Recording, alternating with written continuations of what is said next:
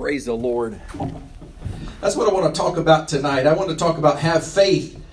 Have faith in God. Have faith in God. How many think it's important to have faith in God? Amen. It is important to have faith in God.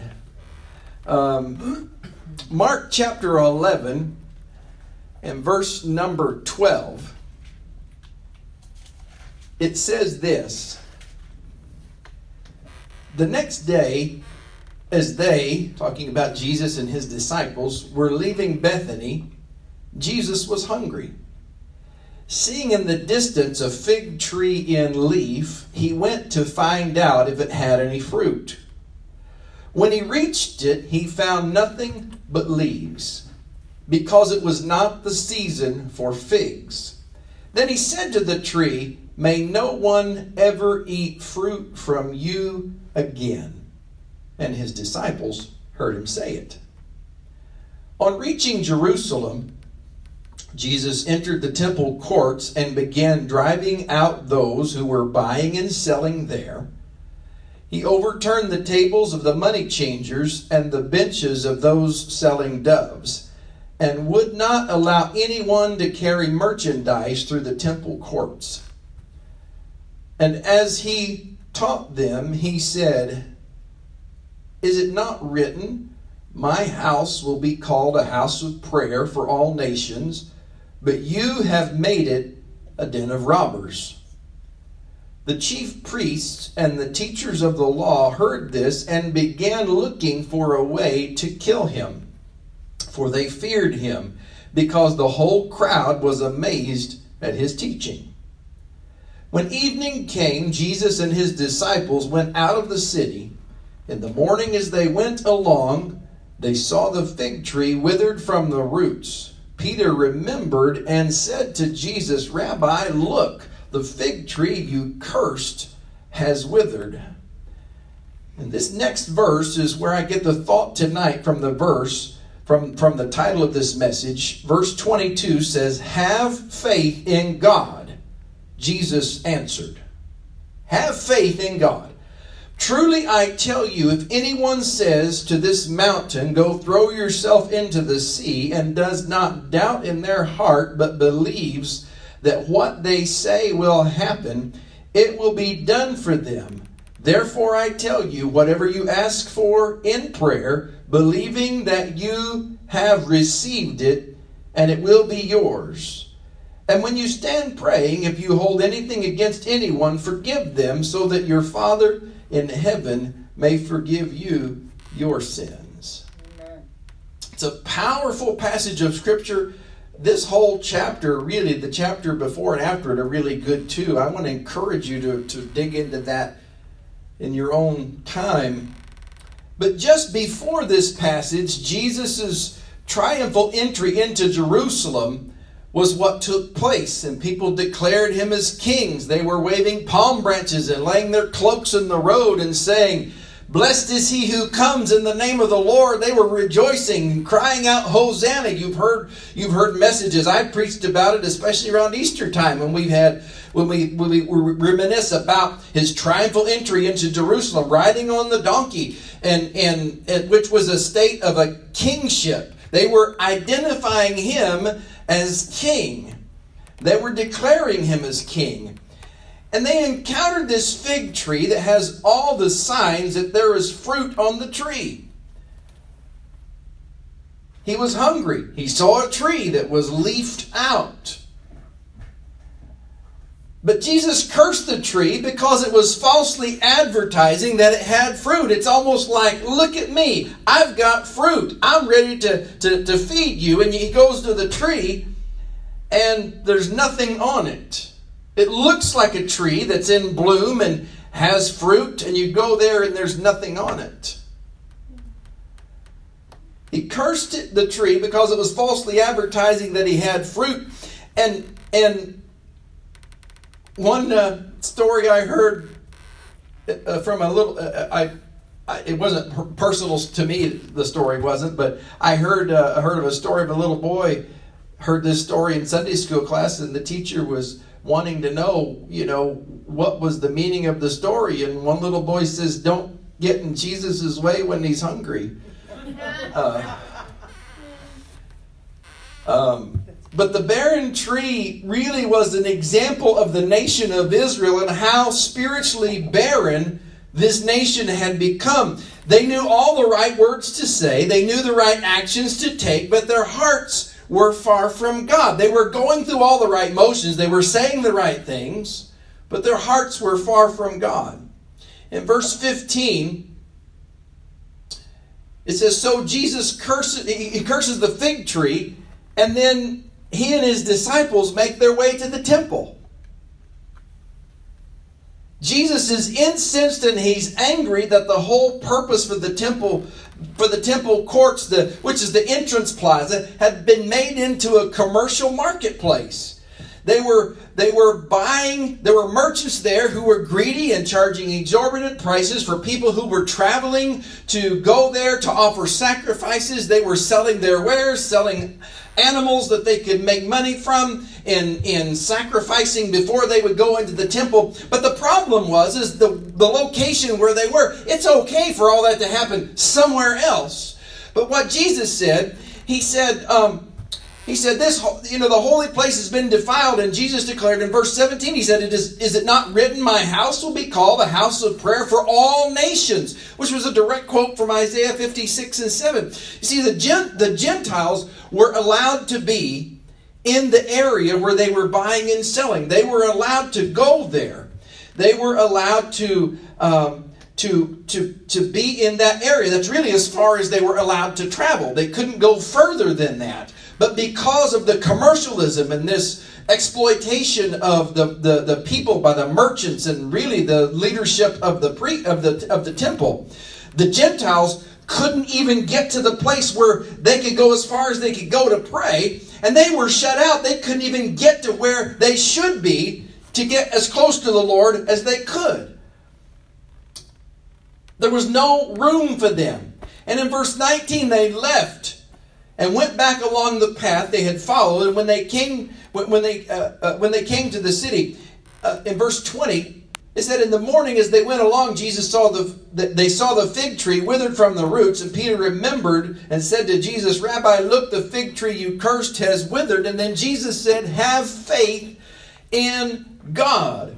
This was really a powerful moment of teaching for the disciples, not only for them, but for us as well. The fig tree is withered, and they marveled that the fig tree which was cursed was withered, and that it did what Jesus told it to do. And then he said, have faith in God. What's the example we can learn from this? In the past few days, they'd witnessed the exhilaration of the triumphal entry where people were shouting Hosanna, and then the disgust of the attitude toward the house of prayer. I believe there was a wide range of emotions there. You had the people that were exclaiming Hosanna to the King of Kings, and you had people who were dishonoring the house of God. You had it way to this end, and you had it way to this end. Broad spectrum. Sandwiched in between all of this story was this fig tree. It's in this kind of environment that this fig tree garnered the attention of Jesus and the disciples as it was withered and it died. Is this world that we see, in this world that we see, there are people at both ends of the spectrum. There are people that are hyper-religious. They seem like they've got everything all together and that they're followers of Jesus Christ. And some really are. They're true and they're heartfelt and they worship the Lord. And then there's others on the end of the spectrum that they just barely even maybe believe in God, but they identify with the church a little bit. There's a lot of people going through the motions of religion, and they are living apart from God. They've allowed themselves to go from one end of the spectrum all the way to the other end of the spectrum. But I really think that this summarizes how our world is today. You can go and get all kinds of different beliefs, different philosophies, different doctrines, if you will. And in the middle of whatever is around, Jesus says, have faith in God. The mountaintop experience and the valley experience and everything in between the lesson is really have faith in God. In spite of the barrenness and the emptiness and the lack of attention to prayer, Jesus reminds us that we have to have faith in God. We have to have really that fig tree faith. Boy, you say that fast 3 times. Fig tree faith. That reinforces that I will not allow my attention to be drawn to the false advertisers of expectation. This fig tree was advertising that it had something that it didn't have. And it was just saying, come look at me. Just like the fig tree drew Jesus' attention, saying that, and Jesus said, well, no one else is going to eat from you ever again. You're not going to trick anybody else. We must have the faith in God that says the same. I'm not going to allow my faith to be in anything else but the one true God. In verse 33, Jesus said, truly I tell you, if anyone says to this mountain, go throw yourself into the sea, and does not doubt with their heart, but believes that what they say will happen, it will be done for them. That's a powerful verse. A lot of people have taken that verse and they have built a belief in what God can do. The faith that Jesus is talking about here is that steadfast and that sure faith that allows the believer to face any kind of impossibilities and know that that impossibility will be removed by the power of God. There is an impossibility that comes in your life, a situation that is too big for you. You can't do anything about it. You don't know how to deal with it. But the God of heaven and earth, the one that Jesus said, have faith in God, is the one that says, I can take that mountain and move it and cast it aside. All you have to do is have faith in God. Have faith in God. Well, I just don't know. I've had some things that have happened and I thought I had faith in God, but then I question my faith sometimes. How many know that you can question your faith? You can question things that happen to you and you wonder, am I really on the right track? And the devil tries to do his best to make you think, well, is your faith really as solid as you think it is? And all you have to do is just tell him, devil, I'm not going to listen to you because my faith is based on the Word of God and my belief in Jesus Christ, and I am not going to listen to the stuff that you're putting in my mind. Regardless of whether I see him do anything else again, I know that I'm going to have faith in God.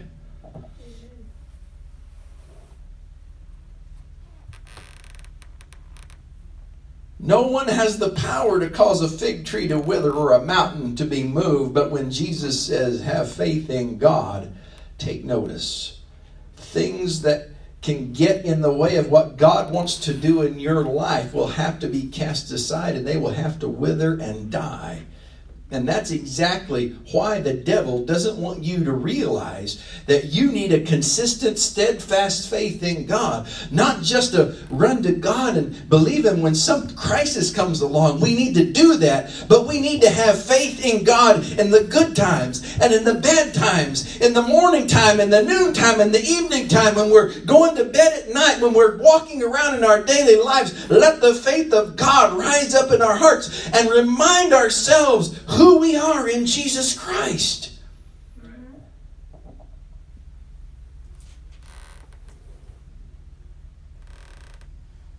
Verse 24 says, therefore I tell you, Jesus says, whatever you ask for in prayer, believe that you have received it, and it will be yours. That's a pretty solid promise right there.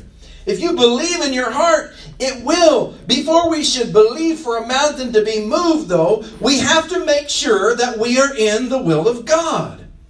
You can pray something until you're blue in the face, but if it is a prayer that is against what God wants in your life, it is not a prayer that He's going to answer. He's not going to answer it the way you want Him to answer it. You have to have faith in God, yes, but having faith in God and having presumption in God are two different things. The faith in God says, Lord, I trust you completely and fully to do everything that you need to do in my life, and I'm going to trust you for whatever that is. The presumption in God says, Lord, this is what I want you to do. And I want you to do this, and I want you to do that. Well, if what you want to have happen in your life is what God wants to have happen in your life, then there's a matching up of wills. And we've said, Lord, not my will, but yours. And yes, I want it to happen. But if I'm believing you for something that I'm not sure of, or something that I don't even know if it's what you want me to have, I'm not going to pray for it. I'm going to pray, Lord, not my will, but your will. But I'm going to have faith in God. We have to ask according to his will. Well, how do we know what his will is? Well, the Bible says we have to present our bodies a living sacrifice, holy and acceptable unto God. That is our reasonable act of worship. That is our reasonable service to the Lord. That's how we do that. We present ourselves to him. We say, Lord, just do with me whatever you want. I want to be like clay in your hands. I want you to mold me and shape me into what you want me to be.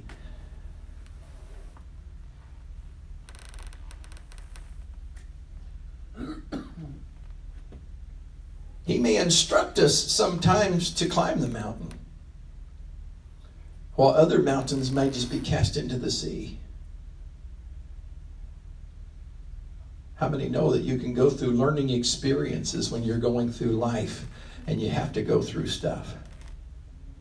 And if every challenge that we had that come up, we just say, I'm just going to have faith in God and it's just going to move out of the way. Well, there may be some challenges that he doesn't necessarily want to move. You look at the disciples when he told them to go across the Sea of Galilee. He didn't send them into the storm, but he knew the storm was going to happen. He knew it was a possibility. He knew it was going to happen. They probably knew it was a possibility, but they get out there. Well, why in the world? Why in the world did he just cause the storm not to happen?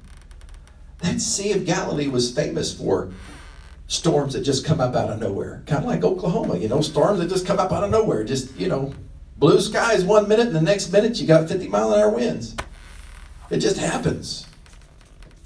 And they go on the Sea of Galilee, and he didn't prevent the storm from happening, but he rescued them from the storm when it became overwhelming.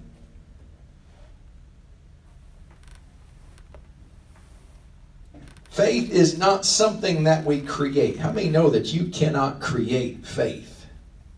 You can't create faith. We don't create faith. But faith is given to us by God. Faith is given to us by God. And Romans 12:3 says that we have all been given the measure of faith. We've all been given the measure of faith. Well, how much faith do I get? How much faith do you get? You get the right amount. You get the right amount. Anybody ever know a country cook where they don't measure anything and they just a pinch of this and a pinch of that? Remember when I was a kid, I was about 14 years old, maybe 13. Anyway, back in the days before the internet, we had these phones that had cords on them. And they plugged into the wall, and you would actually, I remember rotary dial, but we didn't have to. We pushed button down. And I called my grandma one day because my grandma would make chocolate gravy. And I love chocolate gravy. My kids love chocolate. My kids love chocolate gravy. And I know those people from the north, it just sounds like something that is from outer space. But it is... chocolate gravy is kind of like a warm chocolate pudding, and it's sweet, and you put lots of butter in it, and you crumble your biscuits up and you put it over that. Boy, I just have a hankering for chocolate gravy right now. I shouldn't talk about food on Wednesday nights because we don't eat until after church. But anyway, I can remember calling Grandma up and I said, I think I've got the stuff here to make chocolate gravy, but I've never done it. How much of this do you put in? And she said, well, you put some flour and you put some sugar and some salt. And I said, well, how much flour? And some cocoa. I said, well, how much flour do you use? And she said, well, probably about 2 tablespoons. And okay, 2 tablespoons, I can remember that. And then how much cocoa? Well, probably about the same amount. How much salt? Just a dash. Just a dash of salt. And she told me how, and I still, that's been, my goodness, it's been, how many years ago? My goodness, almost 40 years ago. And I can still remember it. Actually, it's been more than 40 years ago. And I can still remember it. And I can still remember her telling me that as I'm making it at home. And that's what I used when I made it for the kids. Annette, she doesn't like chocolate gravy, but I don't know. But it's pretty good. But nevertheless, when I've seen her cook, she does this. She doesn't measure anything. She just puts this in and puts that in, and there it is. And I kind of have some of that, just a pinch of this, and if it tastes all right, then it's good. Now, it might not taste the same ever again because that one combination. But how much is the right amount? The right amount for whatever recipe is being used. Whatever you're making is the right amount. And God's in the same way. He's like, well, I'm not going to give you a cup and you a cup and you a cup. What I'm going to do is I'm going to give you what exactly you need. I'm going to give you what exactly you need. Give you exactly what you need. And that's the way He works. He gives us the measure of faith so that we can use that faith. Our prayer doesn't need to be, Lord, give me more faith. Now, there is a gift of faith that the Lord gives us for moving things that are just so over the top of what most people have to deal with. There is a gift of faith. But I'm talking about the measure of faith that we all have. The measure of faith that we all have. We just need to have the faith in God and put the faith to the test.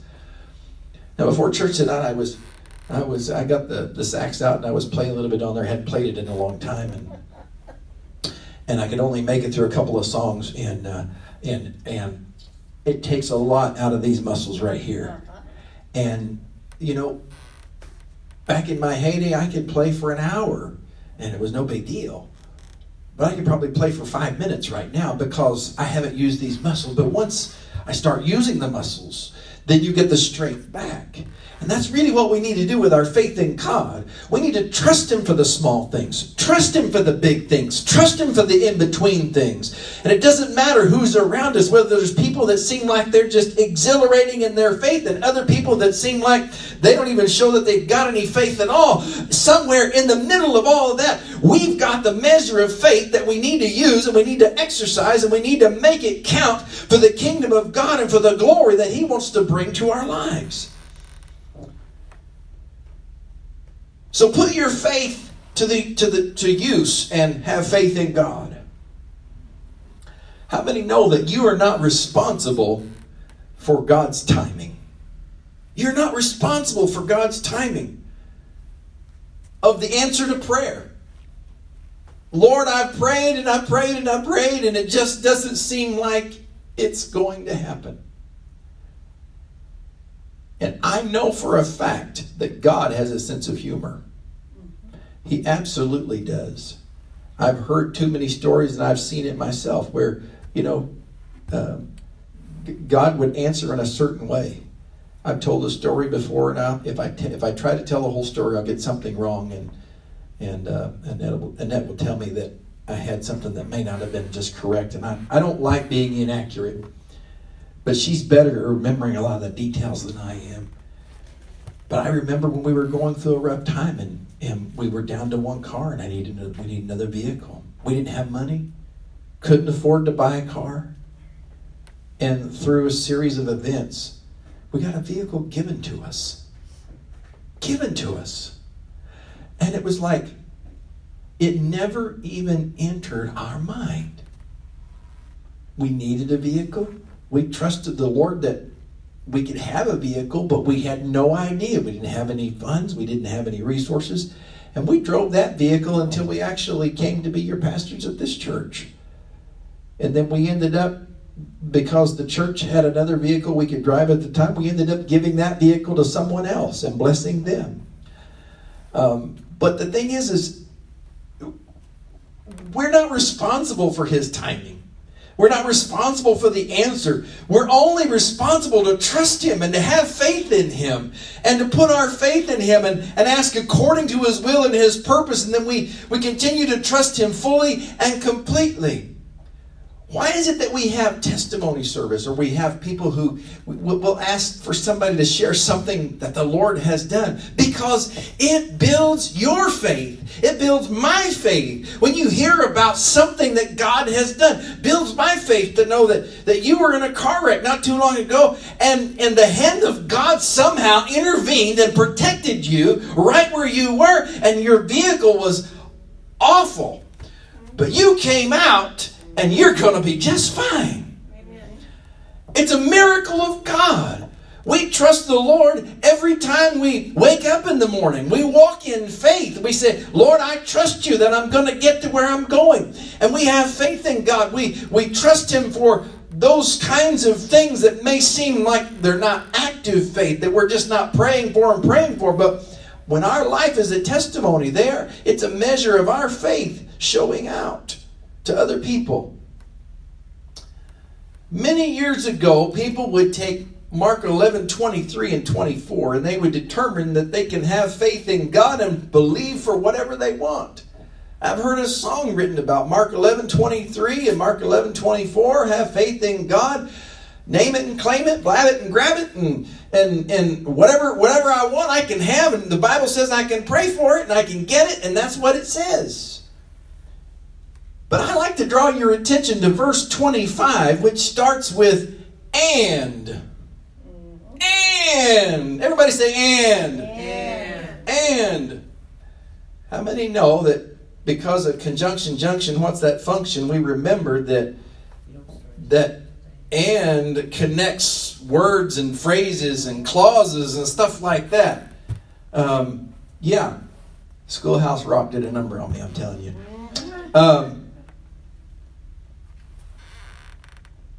But God's promises are unconditional. We would be doing a disservice to the Scripture if we did not include verse 25. And when you stand praying, if you hold anything against anyone, forgive them, so that your Father in heaven may forgive you your sins. That's a biggie right there.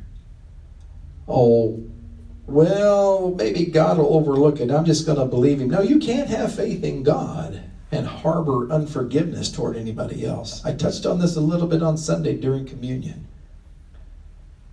No Christian can expect to have faith in God and believe that He will hear them if they secretly have bitterness in their hearts against anyone else. It's just not going to work. Remember from the Lord's Prayer when Jesus was teaching His disciples, He said this in Matthew 6:14, "For if you forgive other people when they sin against you, your heavenly Father will also forgive you. But if you do not forgive others their sins, your Father will not forgive your sins." That's pretty blunt. We must have faith in God for forgiveness from our sins, but also to allow us to forgive other people. He has forgiven me so much.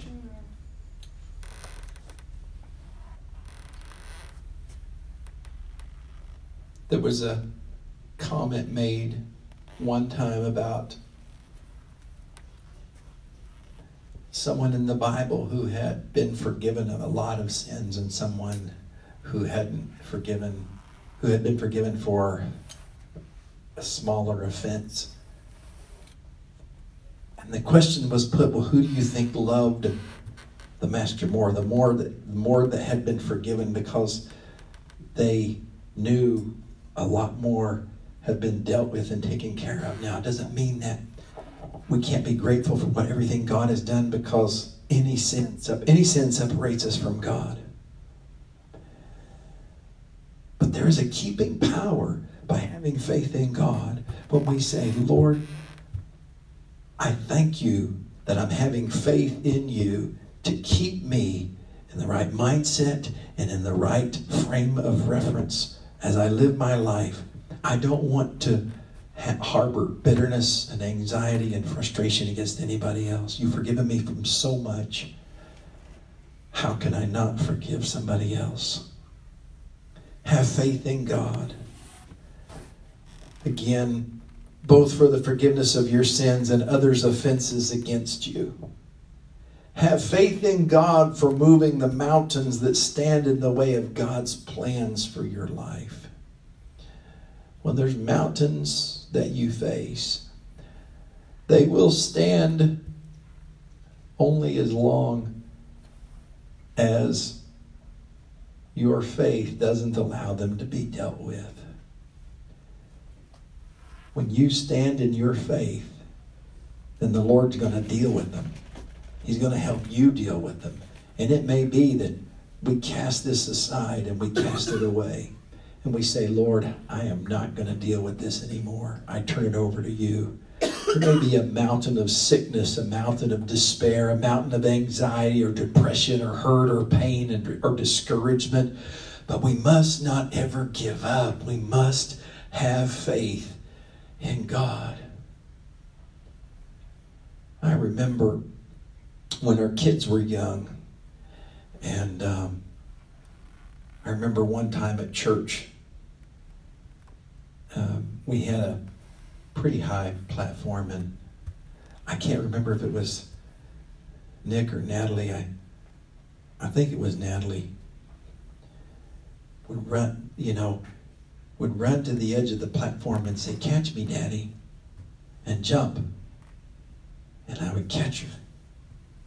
And there was one time she did that. I mean, I just happened to be standing close by. She's like, "Catch me, Daddy," and she'd run off. There was one time where I thought I wasn't going to get to her in time because she just leapt out in so much faith. She didn't wait to say, "Okay, I'm ready, go ahead." She just said, "Catch me, Daddy," and just jumped.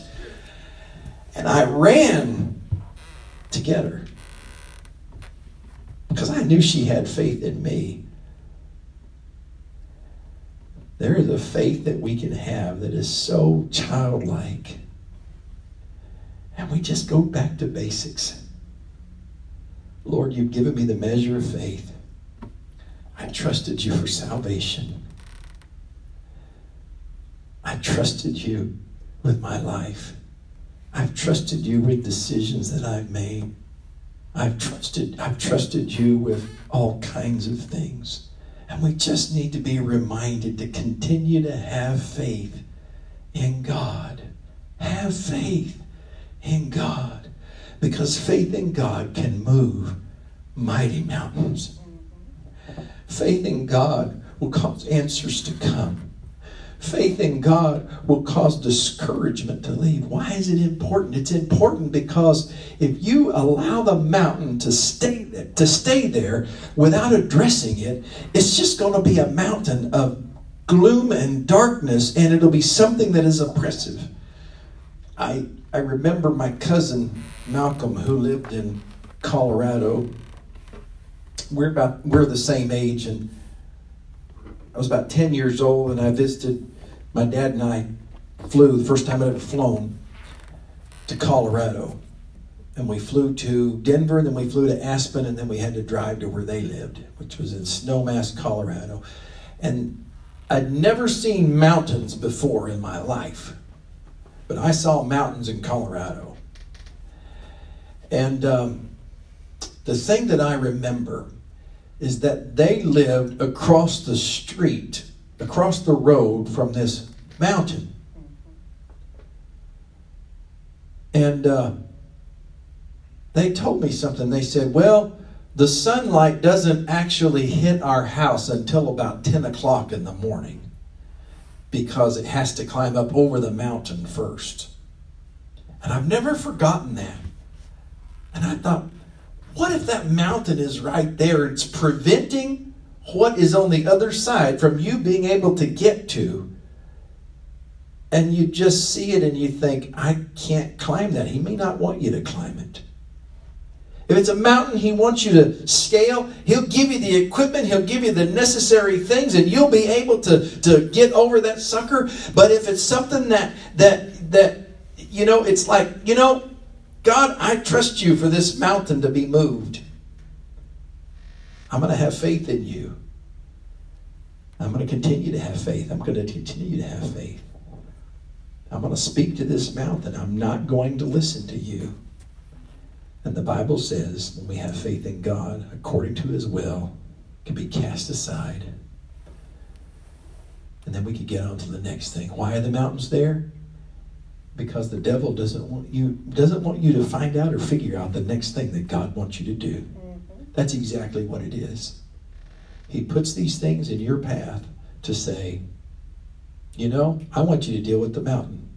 And as long as the mountain's there, you're never able to see the sun. I mean, they saw the sun at 10 o'clock, but you're right there. I want you to do something for me. I want you to you have a piece of paper or a Bible that's handy there. I want you to hold it out at arm's length like this. Hold something out in front of you at arm's length in front of your face like that. Now you can see everybody in this room. Okay, now what I want you to do is I want you to bring it closer and put it about 3 inches from your face. And now what you can see is mostly just this.